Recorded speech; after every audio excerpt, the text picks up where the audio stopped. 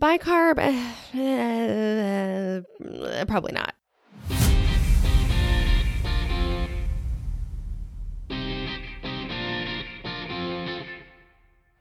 Welcome back to PedsCrit. I'm Zach Hodges, a pediatric ICU fellow from UT Southwestern in Dallas. And I'm Alice Shanklin, a critical care fellow in Washington, D.C. Alice, will you remind our listeners what we do here at PedsCrit? Absolutely. PedsCrit is an educational PICU podcast. We're taking the best teaching spiels from the country and the world, and we are putting them in your favorite podcast app. And Alice, what are we talking about today? Today, I am so excited because we are talking about the physiologic difficult airway. This is not navigating the airway anatomy. This is how to get your patient safely intubated when they are peri-arrest. Zach, who did you recruit for us to talk about this? Today, we have the pleasure to talk with Dr. Proshad Efune. Dr. Efune is an assistant professor of pediatrics and anesthesiology here at UT Southwestern in Dallas. She is dual trained in pediatric critical care and pediatric anesthesia, and she brings a wealth of knowledge to managing the high-risk airway in the pediatric ICU. Yes, and I am so jealous that you get to train with her. Let's get right to the content. Welcome back to the PedsCrit podcast. We are so excited to have Dr. Proshad Efune with us today to discuss this very important topic, the physiologic difficult airway. Welcome, Dr. Efune. Welcome, Proshad. To get things started, will you mind telling us a little bit about yourself and include something you enjoy outside of medicine? Sure. So I am a dual-trained pediatric anesthesiologist and intensivist at Children's in Dallas, part of UT Southwestern. My interests outside of medicine, I have two young boys who play hockey, and we spend like 5 days a week at the hockey rink, and that eats up a lot of my non-professional time. Oh. I have to say, I'm really surprised by the amount of ice hockey happening in Dallas. As someone who trained in Western New York, I am surprised and impressed. Yeah. Why did you decide to dual board in pediatric ICU and pediatric anesthesiology? And what does that training path look like? So I started out wanting to be a pediatric intensivist. I was in my first year of pediatrics residency at the Children's Hospital of Philadelphia, and I met several dual-trained intensivists and anesthesiologists there very early in my residency. And just kind of watching them in the clinical arena, I realized that they had such a unique skill set and were so confident and comfortable in taking care of patients. And I really was drawn to that. So I ended up, after my pediatrics residency, doing an anesthesiology residency followed by a pediatric critical care fellowship, and then lastly, my pediatric anesthesia fellowship. So in total, it was 9 years of training after medical school. Oh, wow. And I can see just having that extra experience in the OR certainly translates over to having those bedside skills when things aren't going well in the PICU. The experience with the kid who might need an airway pretty soon sure seems to help. Prashad, do you have any advice or recommendations for maybe a medical student, resident, fellow, trainee listening in regards to this dual training pathway? Yeah, I would urge anyone who's interested in pediatric critical care to consider it. It's much easier if you know you're going to take this route early on. There are not too many hurdles anymore to this pathway, which is very helpful. I think anyone who's interested in critical care should consider that they'll probably also really be interested in anesthesiology because they're so similar. And the two are really synergistic. I use my critical care training in the OR all the time, and I use my OR training in the ICU all the time. So I believe it. Alice, you want to give us our first case? Yeah. You're admitting a 6-month-old girl with bronchiolitis and a possible superimposed bacterial pneumonia. She came to the PICU on high flow, but has been transitioned to positive pressure ventilation. Over the past few hours, she's needing a pretty high FiO2, and you are concerned that you need to intubate. Now, I love this case because this, in my mind, is the bread and butter of critical care medicine. What makes this intubation so high risk? So young children and infants, especially with bronchiolitis, are at very high risk for significant bronchospasm and worsening gas exchange during and after intubation. With any viral respiratory illness, airway reactivity is heightened. And we see this especially in kids with bronchiolitis. Even if the child doesn't have any evidence of wheezing or bronchospasm during their illness thus far, they still really remain at high risk for having bronchospasm with intubation. Infants, particularly neonates with a history of prematurity, are at increased risk of hypoxemia, rapid development of hypoxemia during airway management because of their low FRC relative to older children and adults.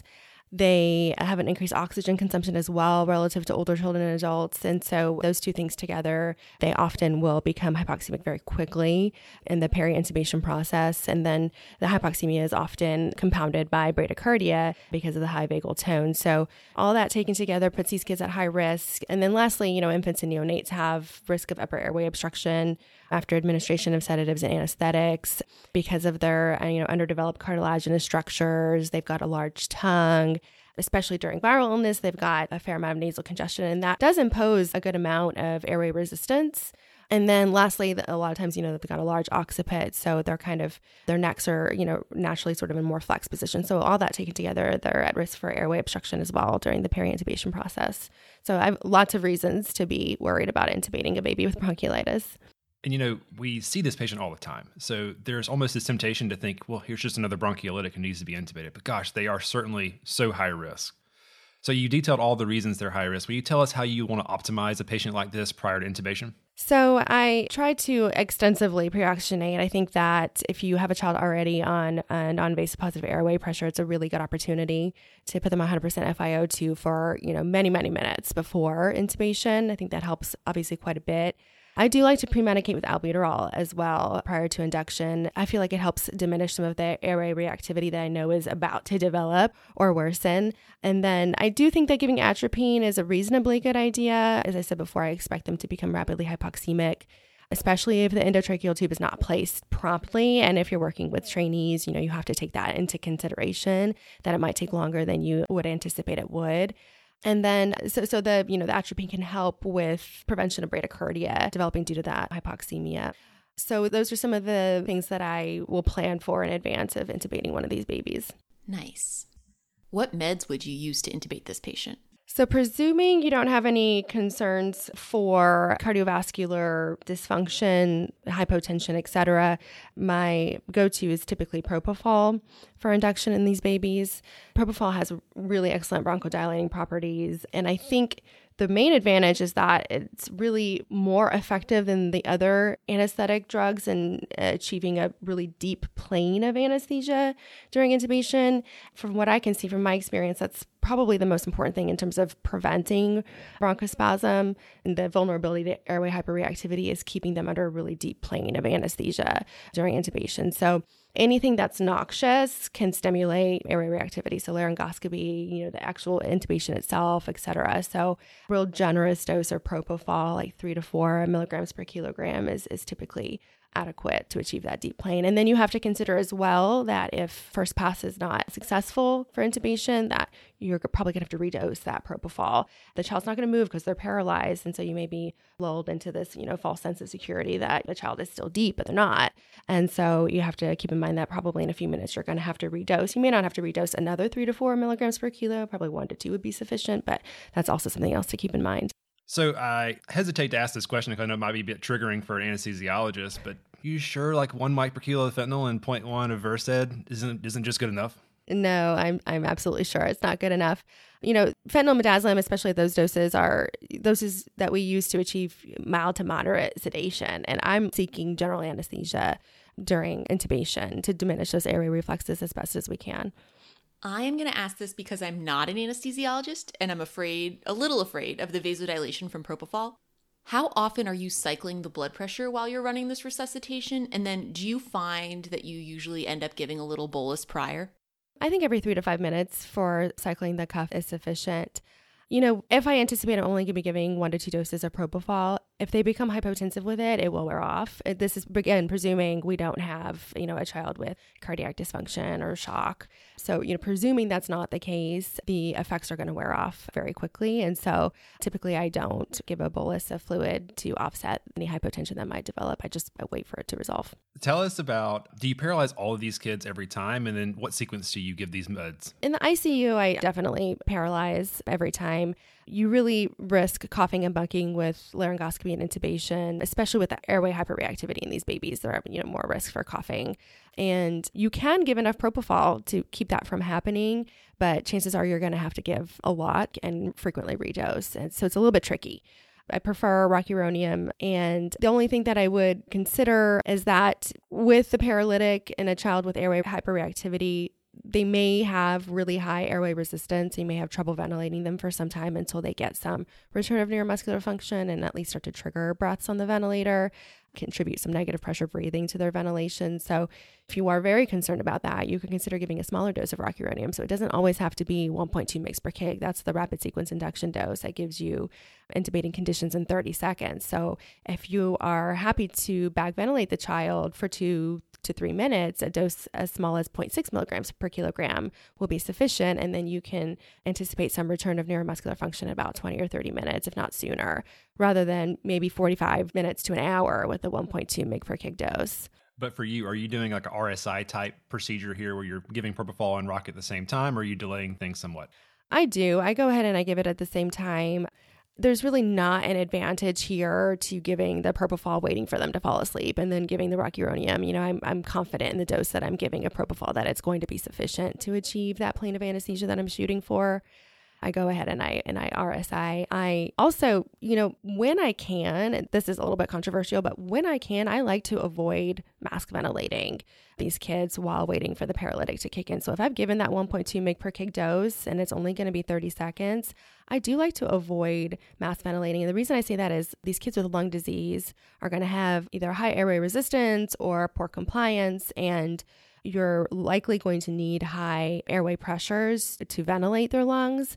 And the upper esophageal sphincter opens at a pressure of 20. So anything over that, you're risking the pressure going down the path of least resistance into the stomach. And then very easily, especially in babies, as you cause gastric distension, you're going to impair thoracic compliance as a result, and then make it even harder to mass ventilate these babies. And so you start with a SAT like in the low 90s, and then you're mask ventilating. And the next thing you know, because you're not mask ventilating well because of their lung disease, your SATs are now in the 60s, and you keep trying to get them out of the 60s. And then a lot of times you end up just abandoning it and doing laryngoscopy and intubating the baby rather than going through that whole very stressful process. Many, many times I prefer to just let the child be apneic for 30 seconds. And presuming you've pre-oxygenated well, they can tolerate it fairly well, and then proceed with laryngoscopy and intubation. Oh, wow. This is so different, and it sounds potentially so much faster and cleaner than the typical, you give the ketamine, you wait, you give the rocuronium, you wait, you bag the patient for a while, you pre-oxygenate, and then you finally lift the mask and DL. Yeah. Right? Like, this is very... Does this change, or do you do this even when you've got, for example, like a resident doing their first handful of airways? Or are you pretty confident with like, they're going to hold the mask, the patient is going to stop breathing, and then the resident will take a look? Yeah. If the child doesn't have any lung disease, then my preference is to mask ventilate, and knowing that it might take a few tries to get the endotracheal tube in. But if the child has lung disease, I still feel like that process of trying to mask ventilate is not going to go as well as you intend it to, and will delay the endotracheal tube getting placed. And honestly, if I have a kid with really, really bad lung disease and the trainee doesn't get it on the first try, then, you know, I may consider asking if I can go ahead and proceed. Yeah. Having a backup person right there, right? Like, yeah. Anything else to add to this case before we move along? You know, the other thing I would say is that sometimes, despite your best efforts to prevent a bronchospasm with intubation of broncholytics, sometimes it still happens after the tube is placed. And that can make the picture a little bit murky. You know, sometimes the bronchospasm is so bad that you don't get end-tidal CO2, or you get very little blips. It can be concerning for everyone in the room that maybe the endotracheal tube is in the esophagus and not in the trachea. Keep that in mind, but you'll be able to tell because the bag won't feel right when you go to ventilate this child. You know, it's going to feel like you're having to use a lot of pressure. It doesn't feel that way if you're in the esophagus. So the other thing that, you know, I would say is if you do encounter bronchospasm after the endotracheal tube is placed, you can try administering albuterol right away through the endotracheal tube. But, you know, if you're not ventilating at all, probably the albuterol is not going to get seen. So I like to use, if the child's hemodynamics will tolerate it, I like to use more propofol in that situation because it's an IV agent. I know it doesn't rely on adequate ventilation for it to be effective. And again, it's a really, really good bronchodilator. And probably you did get a little bit light in the process and you need to deepen them again. So it kind of achieves multiple purposes. It's kind of similar to having dilute doses of epinephrine available for IV administration for severe bronchospasm. But then you don't have to worry about, you know, the tachycardia and hypertension that comes with the administration of the IV epi. Great. Well, this is the first example of an anesthesiologist coming into the ICU and helping us be a bit more comfortable with propofol for these sick kids. Honestly, I'm jealous because this is something where this is a true culture shift. And if you're not experienced with this, you're not going to do it, right? Mm-hmm. That's right. Should I give him a second case? Let's do it. You got a 4-year-old male, no past medical history, has new onset type 1 diabetes. He has severe DKA. His initial pH was 6.9. He was given an IV fluid bolus, started on insulin, and admitted to the PICU. Over the past hour, there's concern for worsening mental status, and you're worried that he's developed significant cerebral edema. You give him a dose of mannitol, but you're worried that you may need to intubate him.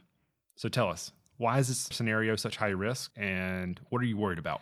So we all know that DKA causes significant hypovolemia. I really worry about transitioning kids who are hypovolemic to positive pressure ventilation because of the risk of cardiovascular collapse that can happen with that further reduction in RV preload when you make that transition.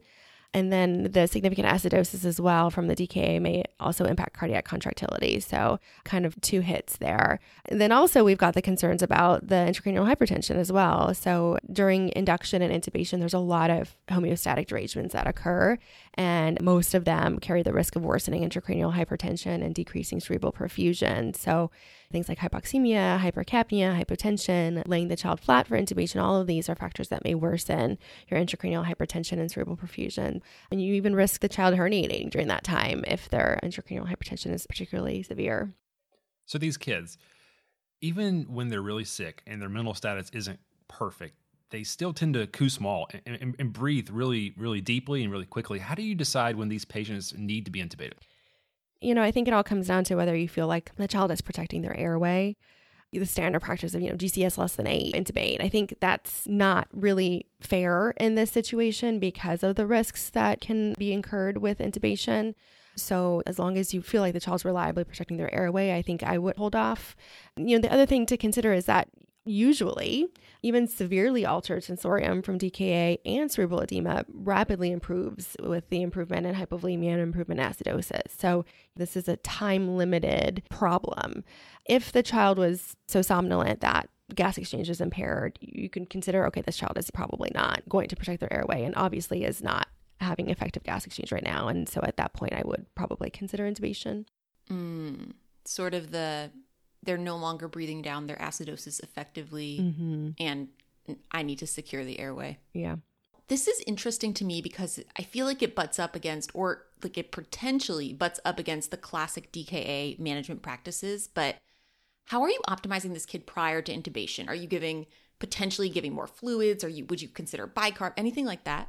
I think I would do some gentle fluid loading prior to induction intubation because of that significant risk of cardiovascular collapse with that transition to positive pressure ventilation.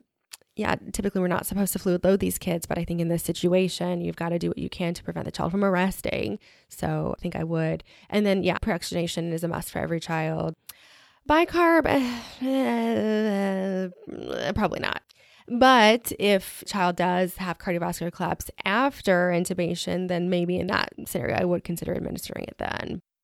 So tell us how you're going to set up your intubation, what order and what meds you're going to use, and what sequence. So, considering getting all of your supplies ready, I have a mnemonic that I use for the OR, and I use it in the ICU as well. It's MS Maze. If there's any anesthesiologists listening, they'll know intimately what that is. So machine, suction, monitor, airway, IV drug, and then special equipment. So I use that mnemonic every time to make sure I have everything available and ready. Consideration of pre-medication. So some people like to use lidocaine for kids with increased ICP. Really, the benefit there is probably to reduce some of the autonomic hyperactivity that can happen with noxious stimulation, but appropriately dosing your induction agents and using an analgesic as well during induction will likely achieve that same effect. And then, I would consider trying to intubate this child head to bed up, given his increased ICP, and it's feasible. Just need to get yourself a step stool to do it. Those are the particular sort of things I would have considerations for this child and things I would have prepared. All I got to say is, the anesthesiologist is on call when you walk by and you see her intubating with the head of bed way up. That's all I got to say about that. I'm impressed. I'm very impressed. How are you paralyzing these kids? There's no real benefit to not paralyzing here, so I would give rock. I would do the rapid sequence dose. This child probably doesn't have lung disease, so it could be mask ventilated, but I do worry, especially in these kids with significant acidosis, about how empty their stomach is with really, really sick, critically ill children, kids with shock, sepsis, bad trauma. there's this idea that at the time the illness starts, your stomach stops emptying. So consideration for NPO time it's not really relevant here because they may have been NPO for 24 hours, but there's probably stuff in their stomach because they started getting sick 24 hours ago. I prefer, again, to RSI when I can, and in this particular case more because I'm worried about the risk of aspiration. We're also worried about keeping up with their ventilatory requirements. So is it my understanding correct that you want to RSI them as quick as possible, and then perhaps maybe do you hyperventilate them after you get the tube in? You should try to do that to meet their ventilatory requirements that they themselves were keeping up with. The other consideration here, if you want to give the whole 1.2 mg per kg of rocuronium so you can do a proper RSI and not mass ventilate if you're worried about aspiration, and if you feel like you need to reverse the paralytic, you absolutely can. So we have Sugammadex available in our ICU in the Omnicell for emergency use, and in this particular scenario exactly, it would be, I think, helpful. So Sugammadex is a selective relaxant binding agent that literally goes through the bloodstream and encapsulates rocuronium and vecuronium. It's supposed to be better for rocuronium. And you can give Sugammadex immediately after you give rocuronium, and it's effective. You have to give a much higher dose of Sugammadex at 16 milligrams per kilogram, whereas if some time has elapsed and if you're able to check some twitches, if you've got at least one post-tetanic twitch, then you can give 4 mg per kg. And if you have more return of neuromuscular function, you can give 2 mg per kg. So you can get them back breathing without having to wait for the rocuronium to wear off. So if you are unable to keep up with their ventilation, consideration for giving Sugammadex is helpful. Great. Anything else to add about this case? I don't think so. Nice. All right, so let's go to case number 3. You've now got a 6-year-old girl with short gut syndrome and an indwelling central line. She is admitted to the PICU with septic shock. In the ED, she got 60 per kilo of isotonic crystalloid and started on an epinephrine infusion.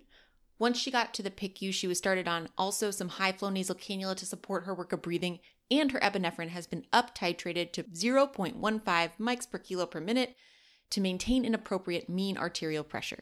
She is very ill-appearing, and you are worried that you need to intubate.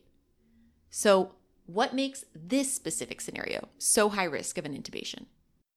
I think kind of relating back to our last scenario, this child is at high risk of cardiovascular collapse, again, during that transition to positive pressure ventilation, and even maybe with the administration of induction agents, regardless of the induction agent you use. Again, the reduction in preload during this transition and this child with vasodilatory and hypovolemic and possibly also cardiogenic shock is going to be really ill tolerated. And then, as I mentioned with the induction drugs, there are some induction drugs that are obviously safer than others, but it's possible that with any induction agent, anything that you give to relax the child, to take away some of that sympathetic drive, anything you give in this scenario may cause cardiovascular collapse. So in addition to how you would optimize our previous patients that we've discussed, is there anything specific for septic shock you would use to optimize this patient prior to intubation? I think that we talked about fluid loading with the prior case. I think additional fluid loading definitely should be considered here. And I would also consider preemptively increasing the infusion rate of whatever vasoactive agent the child is on, anticipating they are going to have worsening hypotension that will develop during this process. And then definitely need to have code meds ready in this situation. Probably have some dilute epinephrine available as well. If you need to give some epinephrine but not a full code dose, that's when that dilute epi is helpful. And then if the child is so significantly ill, especially if you know that you've got let's say poor ventricular function on echo, then, I would consider even having ECMO backup for this intubation. And I should have asked sooner, when does a patient with septic shock actually require intubation? And why might intubation be helpful for a patient like this? Yeah, I think this is an area where there's a lot of practice variation in terms of pulling the trigger and intubating these children. There's obvious benefits. Facilitate sedation for placement of lines. A lot of times these kids are, agitated and moving about, and you feel very nervous about, sedating a child like this without an airway. So it really does help facilitate placement of lines. It reduces oxygen consumption from work of breathing. That's the classic reason to intubate these kids. And then it improves gas exchange, and all of this promotes the goal of improving tissue and cellular level oxygen debt. However, the risks of harm are really significant and need to be carefully considered. So as we mentioned, the risk of cardiovascular collapse, the risk of maybe needing to go into ECMO. So all those things really need to be taken into careful consideration when you decide to intubate these children. So I don't have a hard and fast rule. Like I can't tell you in A, B, and C scenarios, that's where I'm going to intubate a child with septic shock. I think it really comes down to in the moment, you're gestalt about the child and, weighing the particular risks of harm and benefits. That's very fair. So you're at the foot of the bed. Zach, you're doing Airway at the head of the bed. What medications are you asking to be drawn up and given? So I would consider possibly pre-medicating this child with an IVH2 blocker if you have time, like 20 to 30 minutes prior to intubation. So even before we've kind of gotten to this point, I would consider perhaps doing that. And these kids are really at high risk for aspiration. These kids often have stuff sitting in their gut for days. So definitely going to be RSIing this child. And so I'd even consider giving an H2 blocker so that if the child does regurgitate and aspirate, maybe the pH of the regurgitant fluid is going to be higher and maybe there won't be as much damage to the lung tissue from aspiration pneumonitis. So that's one consideration in terms of pre-medication. And then in terms of the other drugs that I want drawn up for induction, so ketamine, now is the preferred induction agent in septic shock. I think the guideline statements support this now for pediatric septic shock. And then in terms of dosing, it really kind of depends on the child's mental status at the time of intubation. For most kids with septic shock, a dose of somewhere between 1 and 2 mg per kg is probably going to be sufficient. And then I like to give fentanyl as additional analgesic with really most of my intubations. And so here I would as well, maybe 1, max 2 mg per kilo. Etomidate, I think we all worry about the risk of adrenal insufficiency in kids with septic shock. And so since there's the available alternative with ketamine, I think there's not any really good reason to use etomidate. And then obviously we would avoid propofol because of the risk of myocardial depression and decreased systemic vascular resistance with its administration. I know that some intensivists like to use high-dose fentanyl for intubation for septic shock. It is likely to be cardiostable, similar to ketamine. But, again, I always worry about not having a good enough level of hypnosis during intubation for especially some of these kids that are a little bit more awake at the time of induction. I really like the concept, the mental model of titrating your dose of sedation, that being ketamine, I guess, in this point, and general anesthesia based on their mental status. So maybe if their mental status is worsening, they probably don't need 2 to 3 milligrams per kilogram of ketamine. There's always that side conversation that maybe ketamine given to a patient near cardiovascular collapse may actually induce that. Tell us how we should reconcile that with our dose of ketamine here. As I mentioned earlier, I think a child who's severely ill with shock, any induction agent at any dose can cause cardiovascular collapse. You never know how much inherent sympathetic activity they're holding on to maintain that blood pressure. And, anything you give can take that away. 1 micro per kilo of fentanyl might be enough in kids who are really sick to take away that sympathetic drive. So I'm waiting on the literature to really support that. And as I mentioned before, the guideline statements, I think you have that to fall back on with ketamine as being the preferred drug. I will even say anecdotally, when I was in anesthesiology residency taking care of adults and we would get called to intubate in the ICU all the time when we were on call, sometimes just giving rocuronium is enough to make them arrest. So I think it all really comes down to the severity of illness of the child and not necessarily the drug that you're administering. Now, obviously, if you give propofol to a child with septic shock, and they become hypotensive and arrest, yes, I will probably blame the propofol. But otherwise, I think it really just boils down to how sick the child is. Oh, interesting. Proshad, is this another RSI for you? Yeah, these children are definitely at high risk of regurgitating and aspirating during induction intubation. I really appreciate your just give some famotidine if you can before the airway if things are going in the wrong direction. I feel like I often remember to start famotidine after the airway has been secured. So we will go to case number 4. So this case, 12-year-old male, known history of asthma, is admitted with a severe asthma exacerbation. In the ED, he got the standard asthma management and is admitted to the PICU on continuous albuterol and a terbutaline infusion. At the time of your exam, you're worried that his mental status is worsening, and after attempting to optimize his medical therapy and non-invasive ventilation, you feel he's becoming obtunded and you need to intubate. So this is obviously a high-risk scenario. Will you tell us exactly what you're worried about when you're preparing to intubate this patient? Yeah, again, worried about cardiovascular collapse for this child with that dramatic reduction in preload that can happen, particularly in kids who are hyperexpanded and with a severe asthma exacerbation. They're at even higher risk of having that decreased RV preload during that transition to positive pressure ventilation. And then bronchospasm, I expect, also might worsen with noxious stimulation from laryngoscopy and intubation. And so as difficult as ventilation is now, it's probably going to be made worse with that stimulation, and then also with trying to transition to positive pressure versus negative pressure breathing. What is your trigger for intubating someone with an acute asthma exacerbation? I think that for me, mental status is really the most important determinant of whether a child requires intubation. We see hypercapnia not infrequently in kids with severe asthma exacerbations. If they are still maintaining somewhat normal mental status, then you can probably tolerate that hypercapnia because you know that it's going to improve with your therapies directed at bronchospasm and inflammation. However, if the child is somnolent or completely unresponsive, this really indicates a degree of muscle fatigue and CO2 narcosis that places the child at high risk for having a sudden respiratory arrest. And I can imagine nothing worse than intubating asthmatic in an emergent scenario like a sudden respiratory arrest. So, because you really need time to optimize conditions before intubation as much as possible. So if you find yourself in an emergent scenario where you have to just go ahead and intubate, you don't have a chance to optimize things, then you're really looking at an extremely high risk scenario. Let's say you do have a little bit of time to optimize things. What's your checklist, so to speak? What are you doing for this patient to give them the best chance to make it through intubation? Volume loading, number one. And then I would also in this scenario consider starting a low dose epi infusion well in advance of intubation. And something I want you guys to keep in mind whenever you're starting an epi infusion, a couple things. Where is it going? Like how much catheter space does the epi have to get through for the child to see it?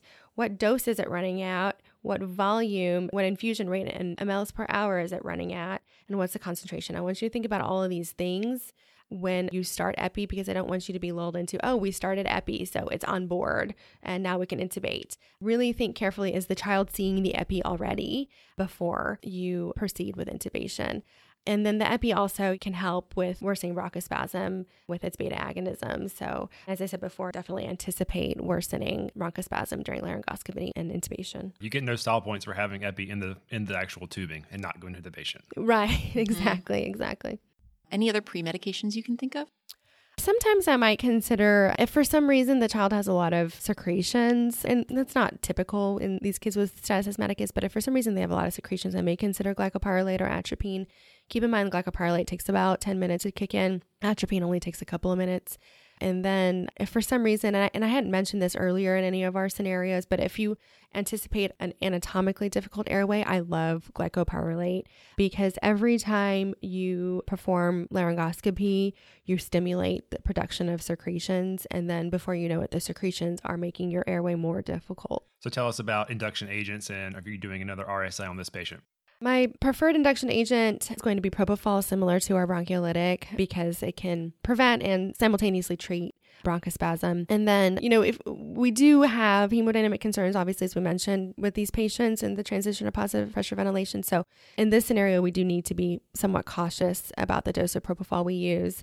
So here, using titrating your epi will help you so that you can give a sufficient dose of propofol to achieve your intended effect. Or you can consider a cocktail of ketamine and propofol. And, ketamine is nice because it does also have bronchodilating properties. I consider propofol to be better at this, but ketamine also does have bronchodilating properties. So you could consider maybe a cocktail so that they're not getting a full 3 mg per kg dose of propofol. Maybe they're getting 1 to 2 mg per kg of ketamine and 1 to 2 mg per kg of propofol. Again, to really achieve that deep plane of anesthesia during laryngoscopy and intubation to prevent the bronchospasm from getting worse. And so, really the main focus with the induction drugs that you're picking are, A, avoidance of worsening cardiovascular issues, but B, also, am I getting this child deep enough? So this one's kind of a hard one, balancing those two goals. Will you tell us what advantages you think a combination of ketamine and propofol have over a full dose of ketamine or a full dose of propofol?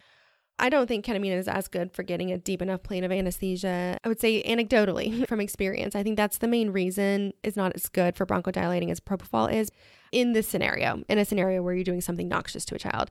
I think that Propofol, because it induces a deeper plane of anesthesia, helps prevent that bronchospasm from occurring or worsening, in addition to its bronchodilating properties. Whereas ketamine, since I don't think that it gets you that deep enough plane, I think it's not as good. So I definitely would not prefer a full dose of ketamine over the cocktail.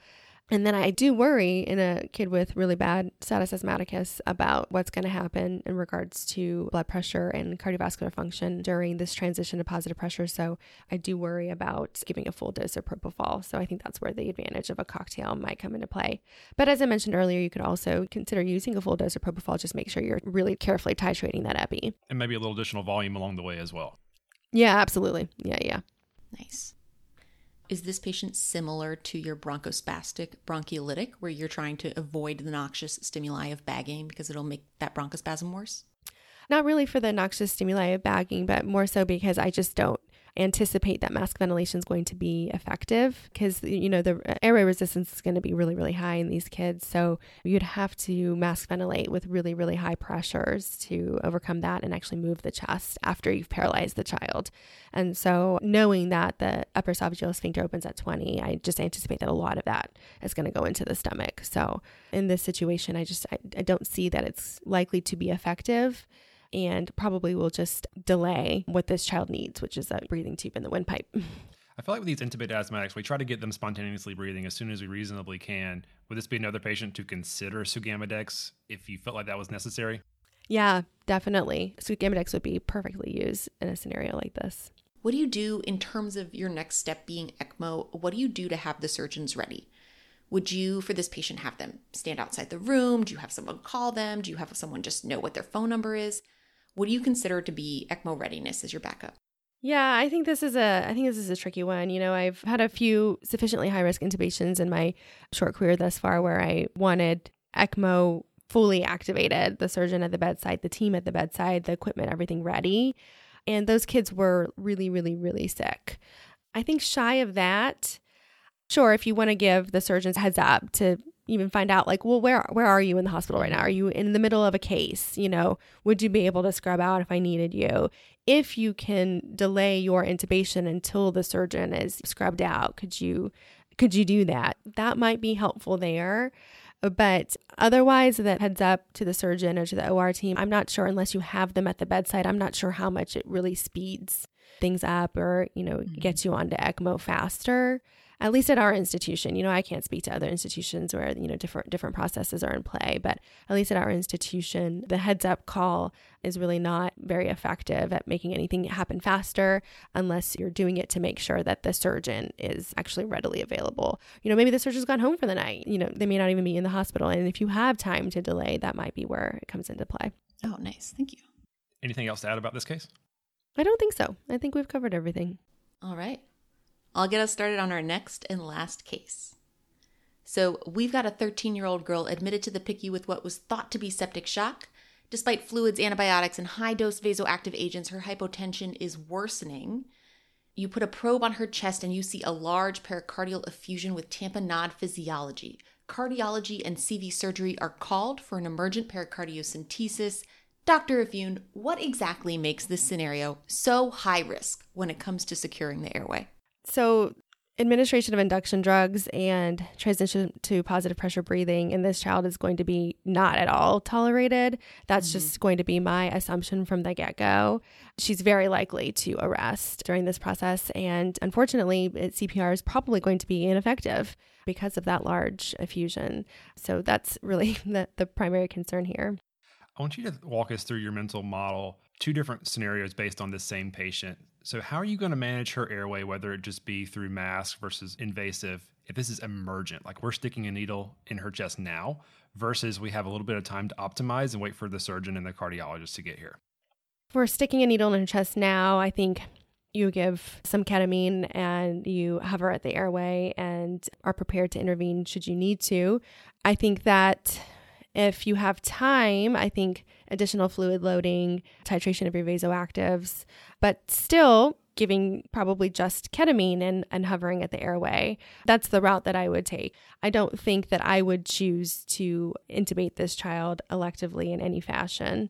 If the child has a respiratory or cardiac arrest, then yes, I will intubate the child. But up until that point, I can't foresee an elective scenario in which I would choose to intubate the child. If you had this kid in the OR, would you use anesthetic gas or anything different?